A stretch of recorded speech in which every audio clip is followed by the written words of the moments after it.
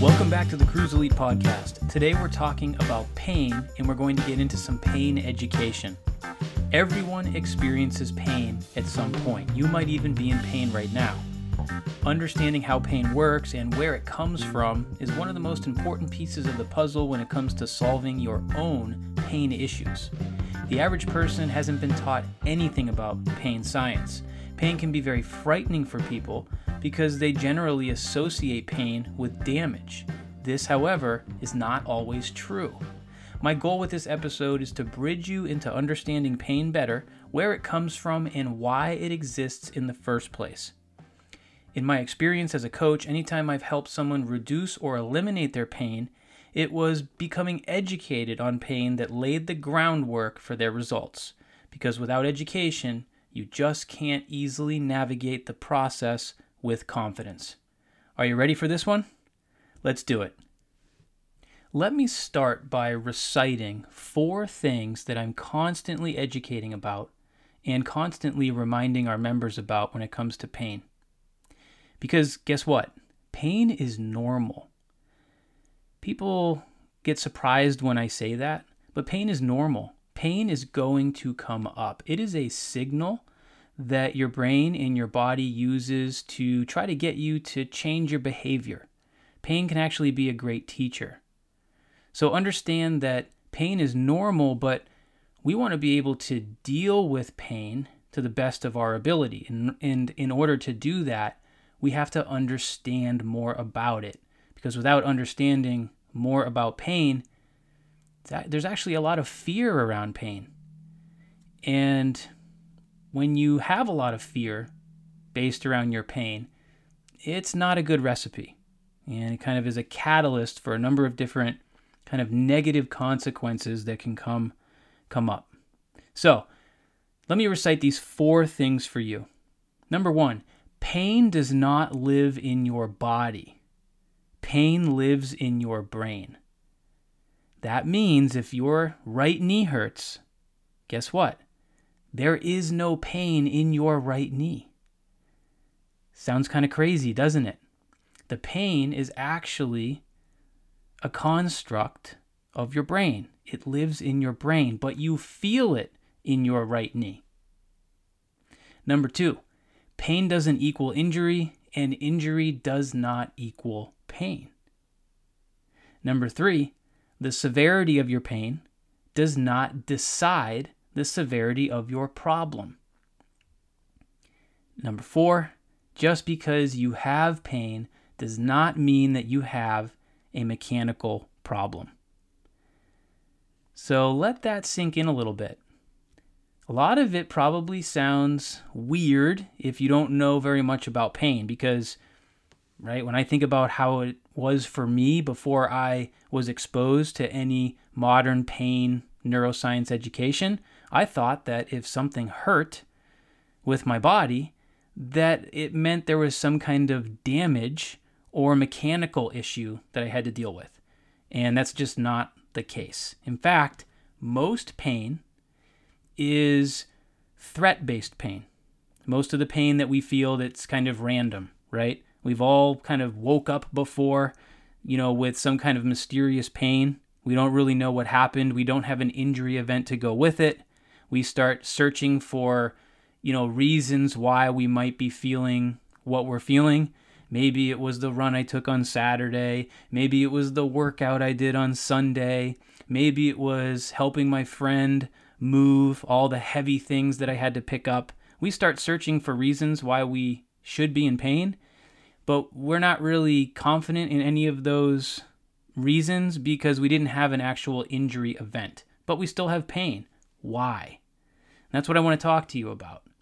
So we're talking about mysterious pain. We're talking about chronic pain, right? Being in pain for a long period of time. In fact, I think right now, if you look up what chronic pain is, I think it's described as pain that exists for longer than 3 months and after any tissue damage has been healed. So you can literally stay in pain after an injury has been healed, right? That's chronic pain. Pain that persists for a long, long time. I want to talk about chronic pain today. And of course, we have pain that is more associated with maybe some kind of acute injury that we've had. These are the types of pain that I'm always talking about with clients and with members. So let's start with a little bit of pain education so that you can understand how it works. The old model of thinking with pain was that if I hit my finger with a hammer, right, that there is a pain signal created at the point of contact where the injury is, where the hammer hit my finger. That is the old model of thinking, and then that pain signal would travel, and it would become, right, the pain signal. And that has now been disproven. And the new model of pain education tells us that your brain is actually creating the pain experience. Meaning if I hit my fingertip with a hammer, there is no pain signal associated with making contact with my finger. And what happens is we actually have receptors, nerve endings, called nociceptors, that are essentially danger receptors, or sometimes we call them threat receptors.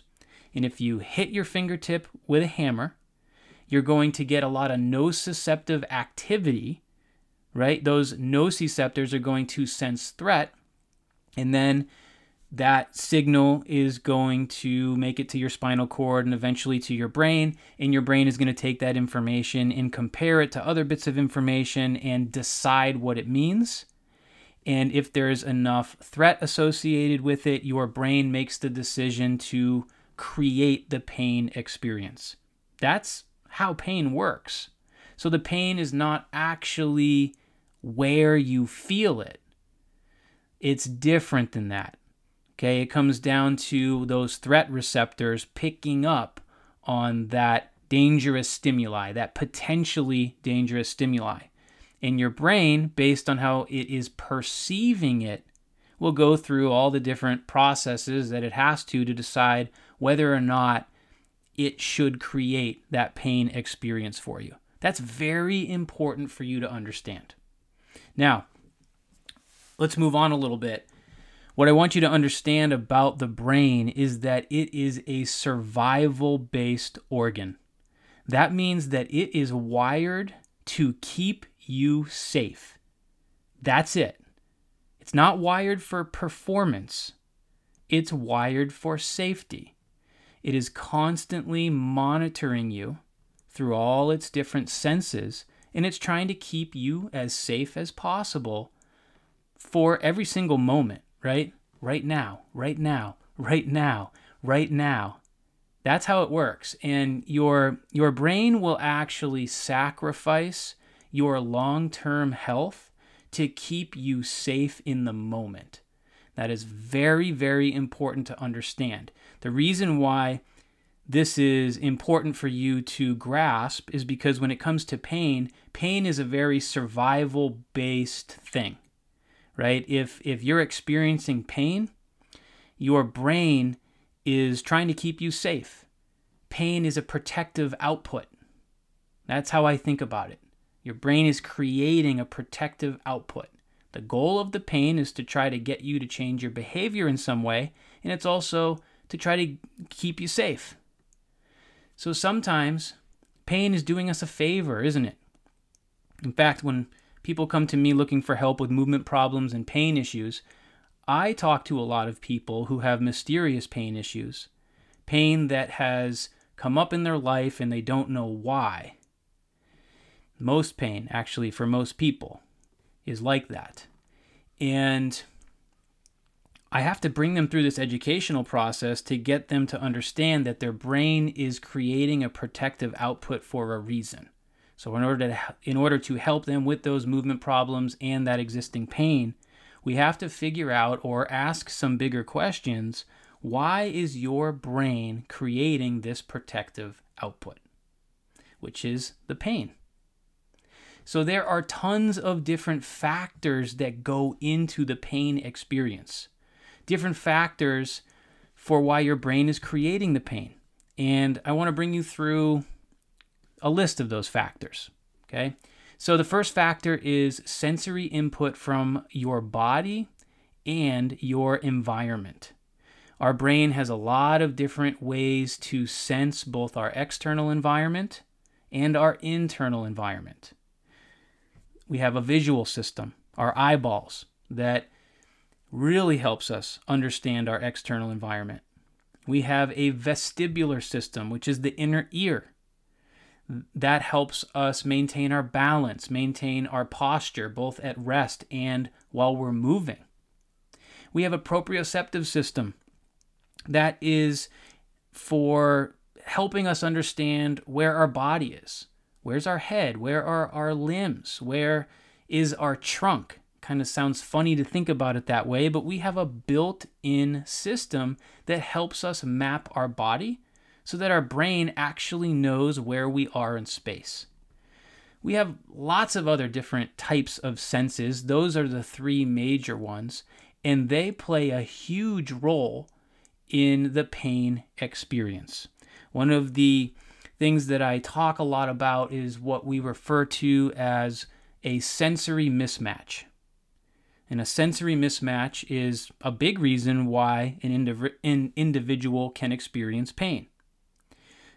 A very simple sensory mismatch situation that I talk a lot about is being like seasick, right? Or being car sick. Your brain is really confused about the incoming sensory information for some reason, right? If I'm on a boat and the boat is rocking, but I'm not actually moving forwards, my visual system might not be registering very much activity, but my proprioceptive system and my vestibular system are telling my brain that we are moving, and all of a sudden my brain is confused because the visual system is the system that your brain thinks is giving information back that is the most important information, right? Because we use our eyes for so much. So if the information coming in from the external world does not match, as your brain is comparing what the visual system is saying, to what the vestibular system is saying, to what the proprioceptive system is saying, if those systems are disagreeing, that actually drives up threat levels, creates a sensory mismatch, and therefore your brain might make the decision to create some kind of protective output. In the case of being seasick or car sick, obviously it can be nausea, right? It can lead you to vomiting and all that nasty stuff, but this also takes place all the time when it comes to just movement problems. Sometimes people have different levels of sensory mismatch that are causing threat levels to be elevated, and it could cause your ankle pain or your knee pain or your hip pain. So point being, sensory input from the body and your environment plays a big role in the pain experience. One of the goals that we have with training is to train our senses so that all of that input coming in from both the external environment and our internal environment is clear, and our brain can trust that information. We want it to be quality sensory input. And if it is quality sensory input and our brain feels safe and it trusts that information, then we can decrease threat levels and hopefully feel less pain and, of course, move better. So that's a big one that I want you to consider. Now, other factors that go into the pain experience. Here's a big one: previous experiences. This is huge because if you've had any negative previous experiences, they can really influence the way that you think and how you feel, and that can play a big role in how much pain you're feeling. Cultural factors are really big ones. The one that comes to mind the most is how you were brought up or what you were exposed to in your upbringing. I think about this a lot being involved in jiu-jitsu, right, and having a wrestling background. When new people come into class, it's really a rude awakening because it's a very challenging sport. Not only is it very technical, but there's a lot of discomfort that goes with the sport. because people are literally on top of you. They're preventing you from breathing easily. They're trying to pull your arms and your legs off your body. It can be pretty rough. And I always notice that certain people have a much harder time with that because they haven't been exposed to those types of threats before. So how you were brought up, what you've been exposed to during your upbringing, a lot of that comes into play with your pain experience, and a lot of it comes down to your conditioning for pain. Your social and work environment comes into play here too. If you're surrounded by people who think you're going to get hurt if you try deadlifting because maybe they once did get hurt picking up something heavy, that might change the way that you think and feel and behave. And that could actually play a big role in how much pain you feel. Expectations about consequences of pain. This is really a big one if you've ever had a pretty serious injury. About 5.5, almost 6 years ago, I injured my back, and it was a very intense injury that took me off my feet, and I literally was bedridden for about a week. And during that time, I was thinking a lot about the consequences of what happened. I wasn't really sure what kind of injury I had. All I knew was that my lower back hurt so much that I couldn't walk, couldn't even turn over in bed. And I thought a lot about the consequences of this. Where is this going? Where is this leading me? Is the severity of this pain experience telling me how serious the injury is?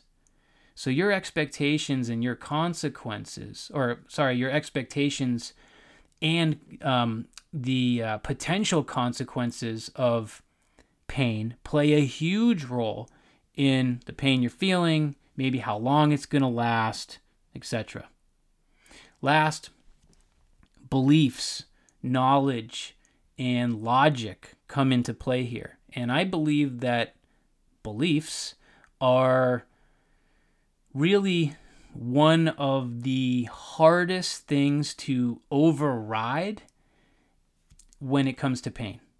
And I deal with this a lot because I'm educating about pain all the time. I'm trying to help people understand it more because I know that if I can break down any beliefs, or false beliefs, I should say, about pain, I know that that's going to help that person make more progress faster. In fact, it makes me think of a conversation I had with a good friend a couple years ago. We were on a trip around a campfire, and we were talking about our kids. And I remember her saying, "I'm really scared when my boys jump out of trees or jump off of high things. They hit the ground," and I think she said it hurt her back. And she had a long history of back pain, and just watching her kids do all this aggressive jumping and landing would literally make her uncomfortable and even give her a little bit of back pain in the moment.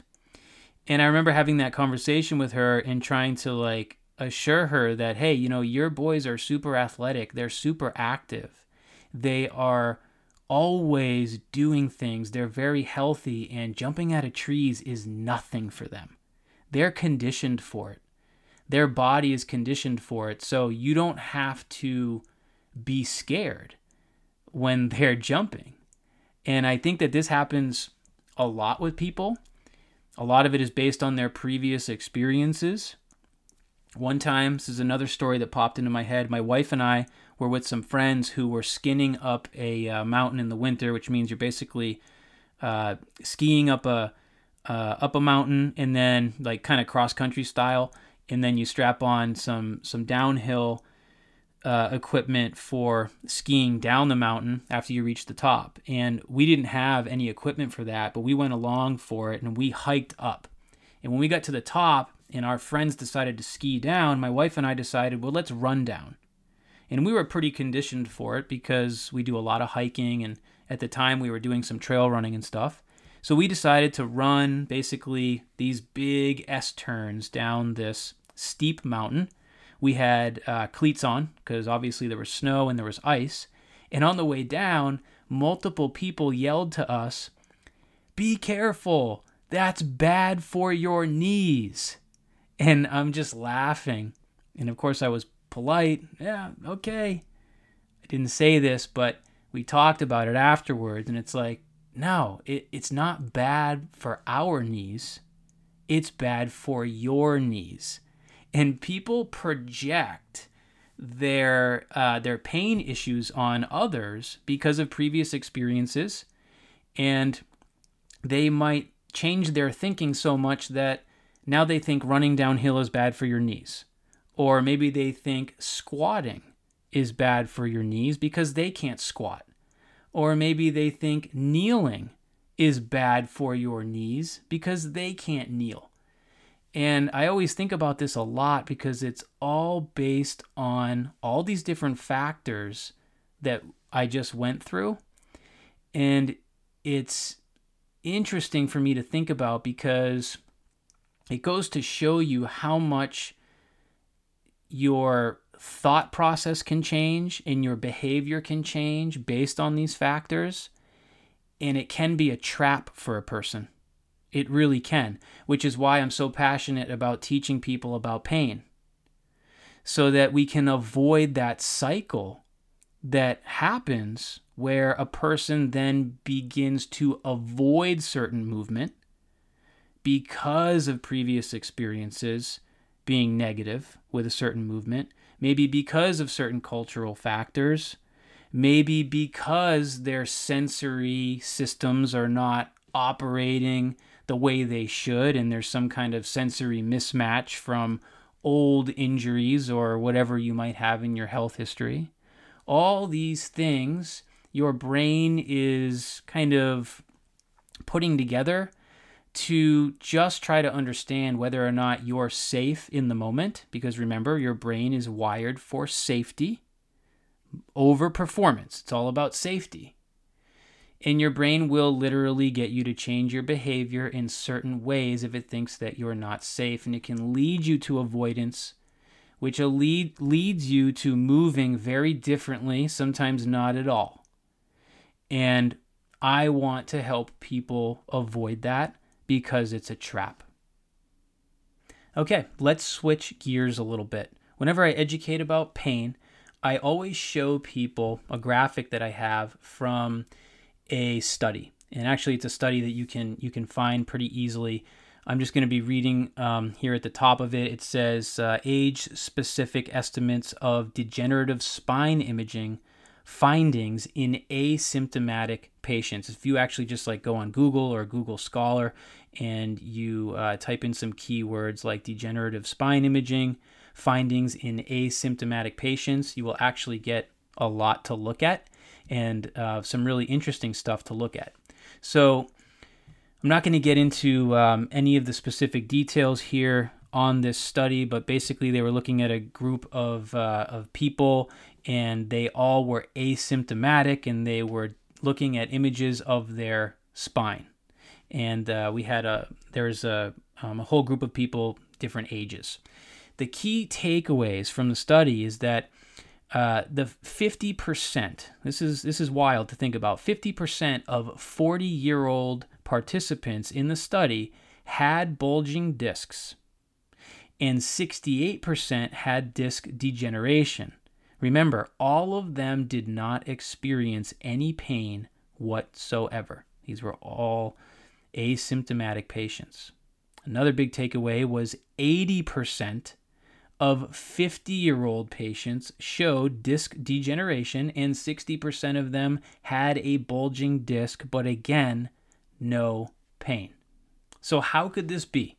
Well, remember, pain does not always equal injury, and injury does not always equal pain. That's a really big takeaway.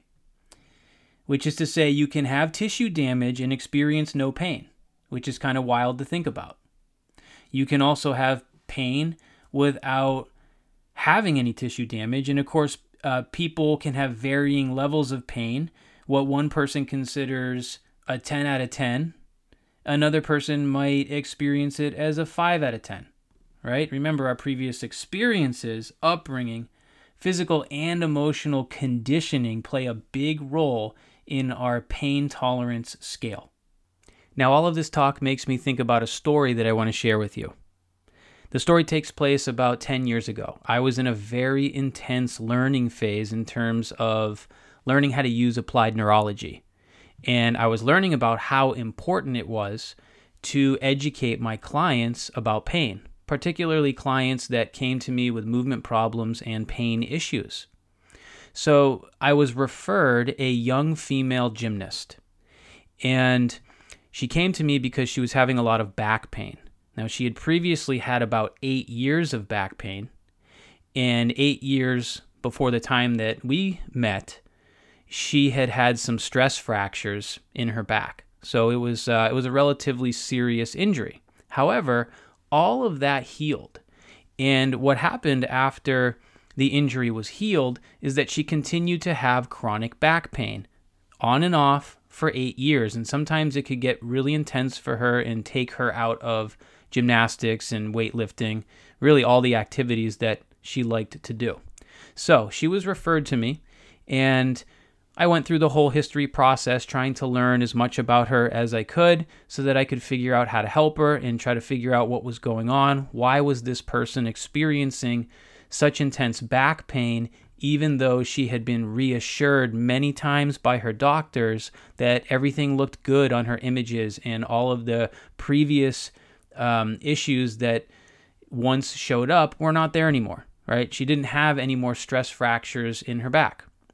So she came to me, and I could tell she was slightly skeptical, and I quickly learned why, is because she had already been to multiple professionals, more than she could even remember, who were going to try to help her with her back pain, and nothing really seemed to help. So anyways, we got to work, and I took her through a battery of assessments to learn more about her movement, and we started doing drills, and I started teaching her our assessment process, where we basically assess a movement, then we perform a drill, and then we reassess to see what the outcome of that drill was. Like, how does her body respond to it? And she was really engaged in the process, and I think already was feeling better about it because there was a process, and she was able to experience when something helped her and when something didn't help her. So she saw me for about 5 sessions. And the first time she came in, she said her back pain was about a 7 out of 10. And so we started drilling, and we did find a few high payoff drills that seemed to help her, and we got her back pain to about a 5. She came back, and she was actually a great student. She did her homework drills, and she was able to make some improvement. She came back in, the pain was still around a 5, and she had noted that improvement, which was great. And we kept drilling, we kept assessing, and after that second session, we got her pain down to like a 3. She came a few more times. We were able to kind of continue that same track where we just gradually helped things along. And at about, it was the 5th session that we got together, we found some really great drills for her that got her pain to a 1 out of 10. And so we were really happy. She was really happy. We were kind of slapping high fives, and she was really psyched with where the process was going, and she was super engaged. And like, I wasn't showing her this, but like, part of me was slightly frustrated because I wanted to get her pain to a 0 so that she could really experience that. So we had gone through all the drills. She was only going to see me for these 5 sessions. It was a success, but at the end of the session, I decided to educate her a little bit more deeply on pain, and I should have done this at the beginning. And I didn't. I wanted to get her right into movement. And so now I kind of approach things slightly different, having learned this. But I started to have a conversation with her about pain, what it is, where does it come from, how the brain is creating the pain experience, and how our threat levels and how we perceive things in our environment, the movement that we're doing, all of it, how that has such an influence over the pain that we're feeling. And so we had a really nice conversation about it, and she understood it. I think being an athlete, a gymnast, she really was able to attach to it and understand the whole threat concept. So we had this conversation, and after the conversation, thankfully, I thought, I should have her retest. And so we went through all of those movements that we'd been using over the course of these 5 sessions, and sure enough, her pain went from a 1 to a 0. Just from having the conversation, just from adding that pain education. She was really blown away by that. I was blown away by that.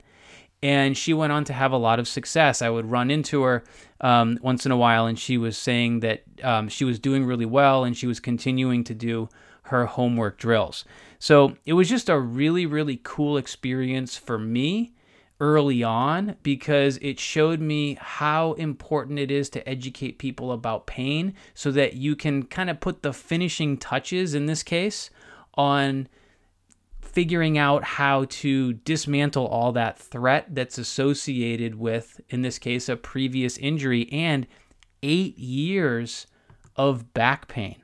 So fun to think about and to keep in the back of your mind so that next time you're dealing with pain, whether there was an injury event or not, you can really remind yourself about how important it is to remember how pain works, where does it come from. And this is actually a wonderful segue into the threat bucket, because the threat bucket is so huge when it comes to understanding pain. And if you haven't heard me discuss the threat bucket yet, I really encourage you to go back into some of my other episodes where I break it down a little bit more thoroughly. I'm just going to give you a really fast kind of crash course entry into the threat bucket right now, but it's so important to understand, and it is just a wonderful educational tool. It's an educational tool to help us understand that our health is very holistic. If you can imagine a bucket, and the bucket is essentially your nervous system. And all day long, every single day, we have different stressors entering our bucket. Okay, how much sleep did you get? Is your nutrition on track? What's your work stress like? Do you have any financial stress, relationship stress, training stress from working out? Do you have any poor lifestyle habits? Okay, all of these things, all of these stressors are entering your bucket, and they are contributing to the collective level of what we call threat, which is inside the bucket. So as these stressors enter the bucket, your threat levels increase. And eventually, if threat gets high enough, there's a spillover with the bucket, right? Your threat spills over. And that's what we call the output. And the output is, in most cases, pain, and it's also decreased performance. So this is really an interesting thing to understand. I reference it constantly with our members, but I also think a lot about it personally as I'm, going about my training life with, weight training and jiu-jitsu and dealing with all the little aches and pains that come up from training stress. Okay, it's really important for me to always come back to the threat bucket so that I can really take a bigger look at all the possible contributing factors for elevated threat levels that might be leading me to feeling more pain. So the ultimate goal is learning how to manage the threat levels in your bucket. Learning how to de-stress your nervous system because it will reduce threat. And exercise is an amazing delivery system to do this for us, but exercise alone isn't always what seals the deal. Sometimes there's also behavior changes that need to happen that complement your new movement choices. It's not necessarily always movement that's going to solve everything. We have to look at the threat bucket and have that holistic view of our life, because we might have multiple different things that we're doing that are helping us, right? Good lifestyle habits. You're getting your workouts in, you're on top of your nutrition, you have a new job and you're really enjoying it, right? All these good things are happening. You're taking multiple walks a day and you notice how much it's helping you, but for whatever reason, you are having trouble sleeping, and maybe you have some other kind of lousy lifestyle habit that's holding you back and you haven't addressed it yet, right? Well, it's possible that you could have all these other things going on that you're doing well, but the things that aren't going well for you, like sleep, could be contributing so much threat to your threat bucket that now, as threat levels become elevated, you may be having that output of pain or decreased performance. So the point I'm trying to make is it's not always about movement. If you have pain, you can't really just look at it mechanically. You can't just think that there's a magic exercise out there that's going to solve it. You really have to look at things more holistically. And if you can do that, it will really help you understand how pain can happen. So the goal, or I should say my goal always with training, is to learn how to manage my threat bucket as much as possible, right? I want to make sure that I have tools in place, things that I can do that help me reduce the level of threat in my threat bucket. And if I can keep my threat levels low enough, what that allows me to do over time is start to expose myself to more stress. And hopefully, with repetition and practice, I can now build a greater tolerance for stress. So I always tell people our goal with training is actually over time to build a larger threat bucket, because we can't expect that the threats aren't going to be there. There's always going to be stress in our life. There's always going to be stress in our life. So it's up to us to build a bigger threat bucket so that we can tolerate more. And to me, that's what training is. I'm hopefully trying to expose myself to enough threat, but manage it at the same time with the right tools so that I can build more resilience, build that bigger threat bucket that will allow me or serve me to move through the world with more efficiency and hopefully in a pain-free body. I hope this episode changes the way that you think about pain. I hope it empowers you to learn that when you're in pain, you have more control than you originally thought. Remember, if pain is an output of your brain, you can change that output. You can use the right movement in the right dose, as well as healthy lifestyle choices, to change the way that your brain perceives any potential threat. By creating more of a sense of safety for your brain and your nervous system, you can effectively decrease threat and pain, which will allow you to move through the world more efficiently and in a pain-free body. If you want to learn more, please follow the podcast, sign up for the Strength and Mobility Dojo, and come along for the ride. I promise you'll learn valuable lessons and build a tool set that will help you keep training pain-free for years to come. Thanks again for listening.